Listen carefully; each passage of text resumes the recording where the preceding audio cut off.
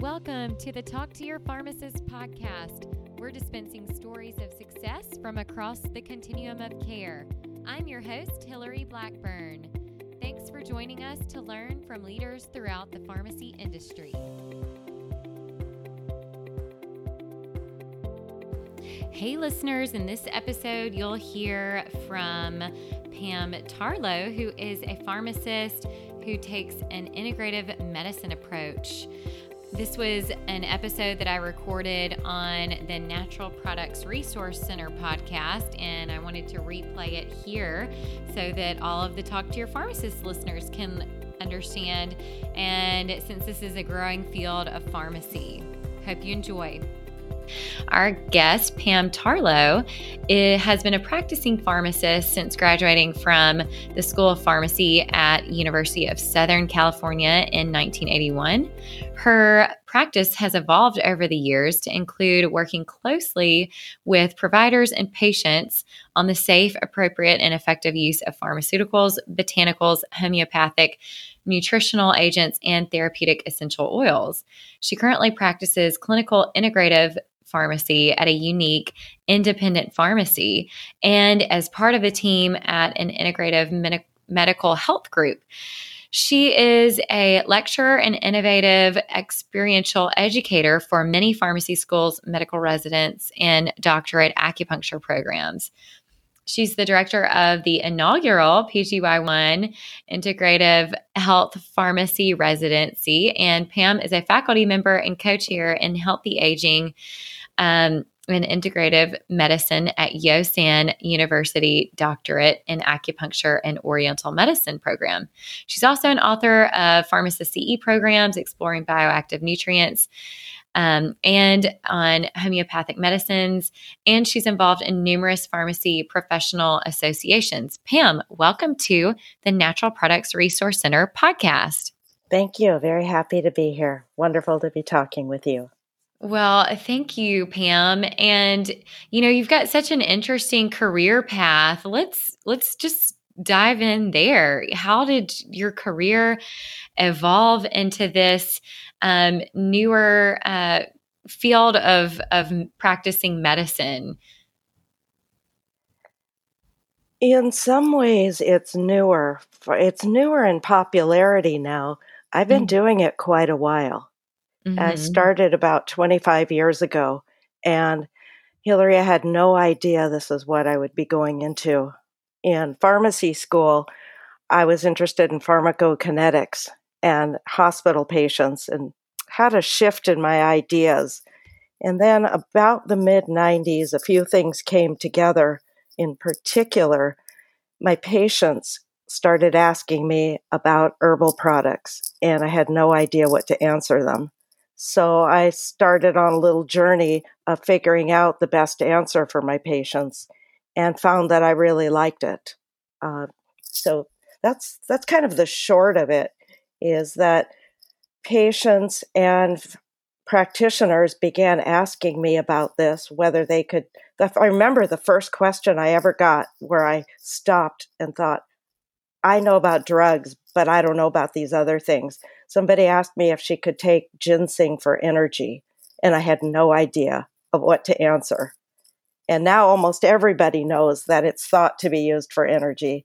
But in 1994, 95, nobody really knew, especially healthcare professionals. Yeah, that's an interesting point, Pam, because, I think more now so in the curriculum, there's a little bit more covered on natural products, supplements, and things that are stocked over the counter in pharmacies, and of course in GNCs or other health food stores. But yeah, it really isn't covered a lot. But are you seeing more of that shifting in the education systems? From what you're seeing with your involvement with different universities? Well, I'd like to think that I'm part of that shift in my own little way. Being not an academic, definitely experiential, patient direct. I'm seeing more students, healthcare students, wanting to know about it for some of the same reasons, because their patients are taking them or their relatives are asking. But yes, I'm seeing more and more interest in it. And at the pharmacy where I work 4 days a week, we have API, fourth year elective rotations, and there's quite a demand for that. Okay, yeah. And, maybe it's also the part of the country that you're practicing into. California is often known for being on the first wave of any of the health trends.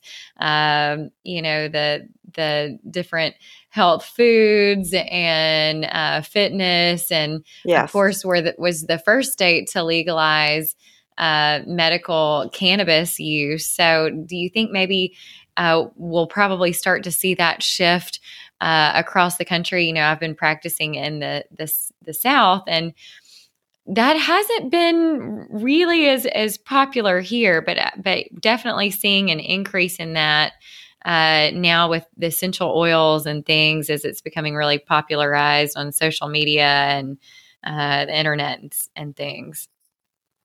I think you're right. Now, it's hard for me to speak about other parts of the country, though I do talk to people from all over the country. You're right. Not only am I in California, but I'm in Southern California, and I practice in Santa Monica and Beverly Hills. And those are really ideal places. Mm-hmm. And also, it puts maybe not an extra burden, but an extra emphasis, I think, for healthcare professionals to be up on some of these things that their patients are interested in. Otherwise, patients will turn to social media or just friends or maybe internet sources that don't have the patient's best interest in mind. Yeah, that's a great point.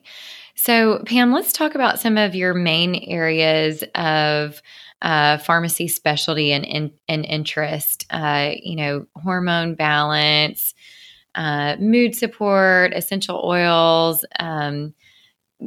Talk a little bit more in depth about some of those, more specialty areas, if you will. Sure, I'd be happy to. And most of these have become specialties out of either intellectual interest. I was a chemist before I was a pharmacist. So anything that has a lot of chemistry interests me. And and other reasons I've specialized is because of real big need. I had just started at the pharmacy where I've been working for 20 years, just started there a couple years when the Women's Health Initiative came out. And all the women that were on Prempro stopped taking their pills, stopped taking their hormones, and started having hot flashes and irritability and insomnia. So that threw me right into the hormones because they wanted to know what they could do. So we just hunkered down 2001, 2002, and at the pharmacy really investigated that study and different products that could be used in strategies when women didn't want to be on hormone replacement.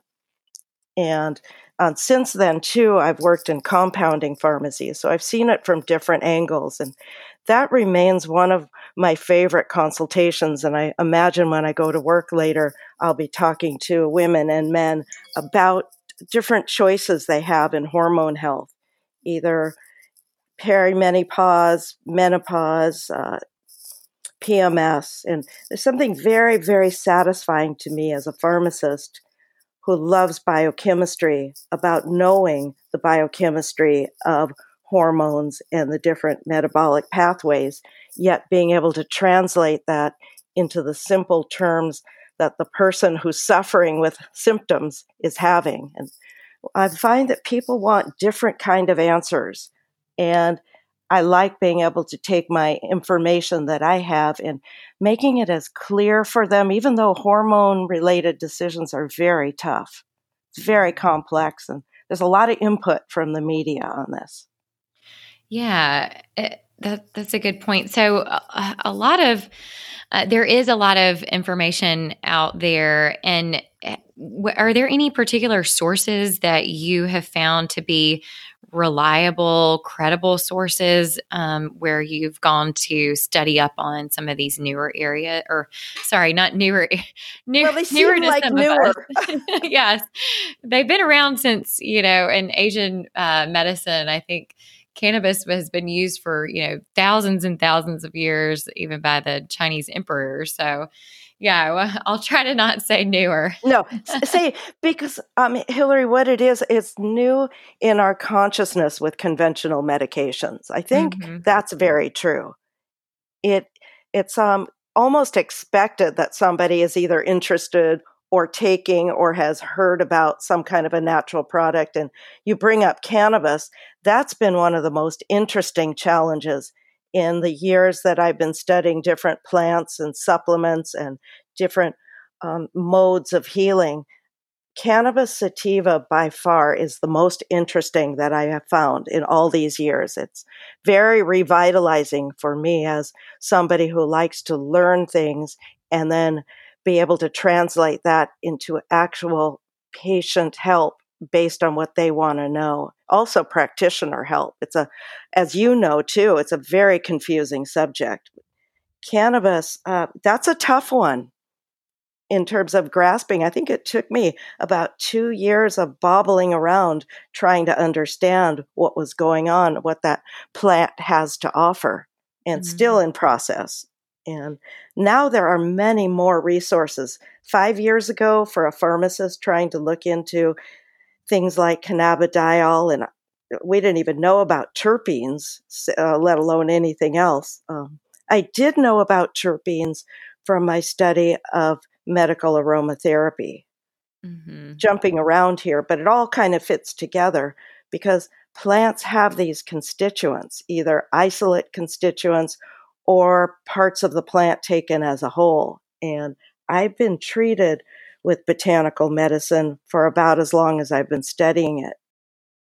Speaking of education, are you aware of the 2014 Drug Disposal of Controlled Substances ruling that regards safe disposal of unused medications?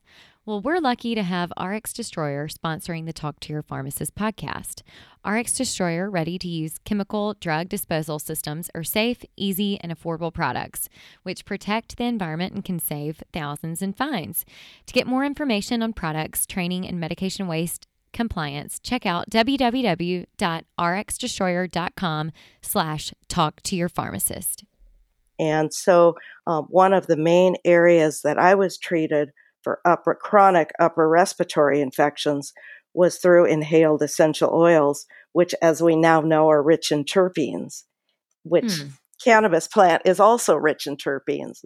So it was a great moment, even just last year, where I was sitting in a lecture pulling two areas of interest together and understanding that it had a common chemistry. Yeah, that is fascinating. So, Pam, let's kind of move into the framework and importance of performing some of those drug, herb, nutrient, condition interaction checks. Because as a pharmacist, of course, we are responsible for doing that. And so it's important to be able to be aware not only of all the drugs that your patient might be on, but also, are they taking any other products, supplements that might interact? Oh, I feel like asking you too what you do in your practice. Everybody, I ask them, what do you do when a patient's on several medication and they tell you that they're on dietary supplements or homeopathic medicines? It's really a dilemma for a lot of pharmacists, which is one of the reasons I like people to come visit us and also to train with us. In fact, we have a resident who's training with a recent graduate pharmacist resident. She's training with us for a year because I think it really takes several months, if not 6 months to a year, to get up to speed with how to professionally assess the risks, let alone the benefits of combining conventional and non-conventional medicines. It's been an acquired skill for me. It's fairly easy to look them up and take whatever answer you read on a database, such as Natural Medicines or Micromedex or Up to Date. but then to decide professionally whether the data that's presented by the informational source really applies to the patient's situation that I'm talking to. That is I think, a very important. That's what when I talk about framework or context, I try to emphasize that for someone, example, with liver disease, X plus Y may be a problem, but for a 22-year-old on no medication with perfect kidney and liver function, it's much less of a risk. So it's a benefit to risk or a risk to benefit kind of framework that I use. Sure, that makes total sense. So Pam, you mentioned having people come and train with you. Let's maybe also talk a little bit about the importance of training and mentoring and sharing that knowledge, whether it's, specific pharmacy knowledge or just, how to succeed in one's career. I think it is essential. At least it's been essential for me, is to be mentored and also to mentor. I'm not sure which way I learn more. By having students and other professionals that I talk to regularly, I get to re-examine each time whether I truly understand what I'm talking about or if there's any other areas that I need to investigate. And if you were to come visit, which you're welcome, we're right by LA Airport. So everyone who's listening is welcome to stop by our pharmacy. They can get in touch with me. Yes, I'm interested to know what others want to learn and how they want to learn it. And that's how I've been taught. Just to be fed some facts. Facts are great, but it's hard to know how to apply those facts, particularly with cannabis. Learning about CB1 and CB2 receptors. I think both of us could say CB1 is found here and CB2 is found there. But what do we do for someone with insomnia, with taking other medications, who's maybe part of the sober community, who this or that, just taking into the account of everything. And I believe that by following the example of others that have gone before me and hearing what they do and trying it out, explaining it to other people, it's really helped my practice. It's very dynamic in that way. Yeah, that's a great perspective. Pam, how do you stay motivated? You continue to learn and which I personally think is fun. Learner is one of my top 5 strengths on Strength Finders. But yeah, how do you stay motivated and to continue that helpful type of and passion to do so in an authentic way? Isn't that the question, huh? I think there's many ways. I seem to have a natural curiosity for this. So that's really helpful. Just a propensity for diving as deep as I can into a subject when I can, and also going broad. So that's kind of my style, is to go broad first, then to go detailed and specific, but not to get lost in the specifics, to go broad again. And very often when a question comes up or I'm investigating a new subject, I ask myself and also the people that I work with, what do I know about it without looking anything up? We're so used to not knowing something and immediately getting a device and looking it up. And so I try to quiz myself, which keeps the interest going, and saying, well, what do I know? And when I started with learning about cannabis sativa and asked myself what I knew about the endocannabinoid system, initially I had to say nothing. Mm-hmm. And that's kind of fun too. But even the most simple thing, I try to think about what do I know with immediate recall and what can I access with very simple recall? And then what else do I need to know that I have to dive deep into it? And I have a whole bunch of colleagues and friends that like to do that too. And I believe a lot of podcasters like yourself share that too, that we like to know broadly, and then we also like to know specifically. And what I've noticed, particularly with your podcast, is you like to know a bit about the person too. So information is packaged in some kind of a narrative, whether it's the patient's narrative or the practitioner's narrative. So I think that's what, among the many things that keep it interesting for me. Yeah. And then the other thing I would really like to share with you and for the listening audience, had no idea 25 years later that it would be so important, is that it became necessary and highly suggested about 25 years ago for my health, for this immune upper respiratory condition that I had, chronic, that I learned to calm my nervous system and handle indecision and confusion. And so the acupuncturist that guided me through my initial healing suggested that I begin to meditate. And back then, it wasn't so popular, much more popular and accessible now. And I began a mindfulness meditation practice, being mentored by a couple of teachers.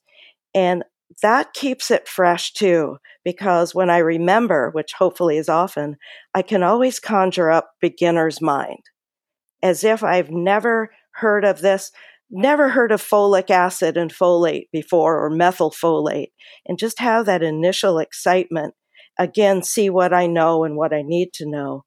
But that the skills that have just become a habit are really serving me for little things and big things. And so I incorporate that into my everyday life. Certainly got up earlier this morning to talk to you to make sure that I meditated first. And also our students learn meditation. I feel like it's important for any pharmacy student to learn to meditate in whatever capacity that they're willing to. So they go on Thursday afternoons. UCLA has a meditation center, and they go over there and get a guided meditation with about 200 other people. And then they come back to the pharmacy and report to me what they did. And we do that for the rest of the day, even when we're working.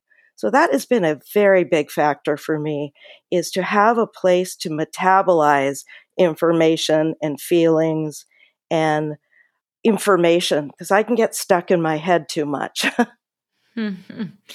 Yeah, well, that's very interesting, and yes, as you mentioned, there are apps for meditation and all different ways to be able to do that if one so chooses. So, Pam, as our final question, what does integrative medicine mean to you, and how would you recommend others who are interested in the topic to get started? Integrative medicine and integrative pharmacy, though there's no official definition, to me in my practice, it means bringing other modalities, products, ways of thinking into, along with conventional medicine, not an either or, but an and if and when, and what is the best available for any particular situation. So in that way, it's integrated and integrative. And so it's multimodality, multi-product, and multi-contextual. And all begins with what the patient starts with. The first 30 to 60 seconds of an encounter with a patient or a practitioner is the most golden for me, because I see where they're coming from. Because often there are many ways of solving a problem or addressing a medical concern or a symptom. And it doesn't need to be just my favorite way. Because my knowledge is broad and lots of integrative practitioners' knowledge is broad, we can tailor it to the person. And in many cases, conventional medication is the way to go. My classic example is the person that might walk into the pharmacy and wants a substitute for insulin. They're an insulin-dependent diabetic, and they want something instead of insulin. Nope, not instead of insulin, but let's talk about the other things that happen when you have diabetes, and then we may be able to enhance your program with some nutrients, etc. So that's my definition. It keeps broadening, but not being limited to one particular healing modality and working with a cadre of other practitioners that can easily be referred to. Awesome. Well, this has been such an interesting discussion. Pam, thank you so much for sharing about your experience, and hopefully our listeners have some great takeaways on some of these alternative therapies. And we so appreciate you being a guest on the Talk to Your Pharmacist podcast. Thank you, Hillary, and thank you for all the work you're doing getting this information out there. I really appreciate what you're doing and others like you. Thank you. Thanks again for listening to this episode. We are going to be relaunching our newsletter, so be sure that you're signed up over at pharmacyadvisory.com. There's a place to sign up for the newsletter, and we're going to be sharing some good content there. And if you liked this episode, please subscribe, rate, and review this podcast. It helps us to get in front of more pharmacists and others interested in the pharmacy industry. We really appreciate your support in sharing this content. Also, be sure to check us out at Talk to Your Pharmacist on Facebook and Instagram. Thanks for listening to this episode of Talk to Your Pharmacist, produced by the Pharmacy Advisory Group. If you liked this episode, let us know by subscribing to the podcast, rating, and reviewing it. Share it with friends. And if you want to be a guest or know a pharmacist leader who has a great story to tell, connect with me, Hillary Blackburn, on LinkedIn and check out our Facebook page, Pharmacy Advisory Group, for updates on new podcasts. Thanks for listening.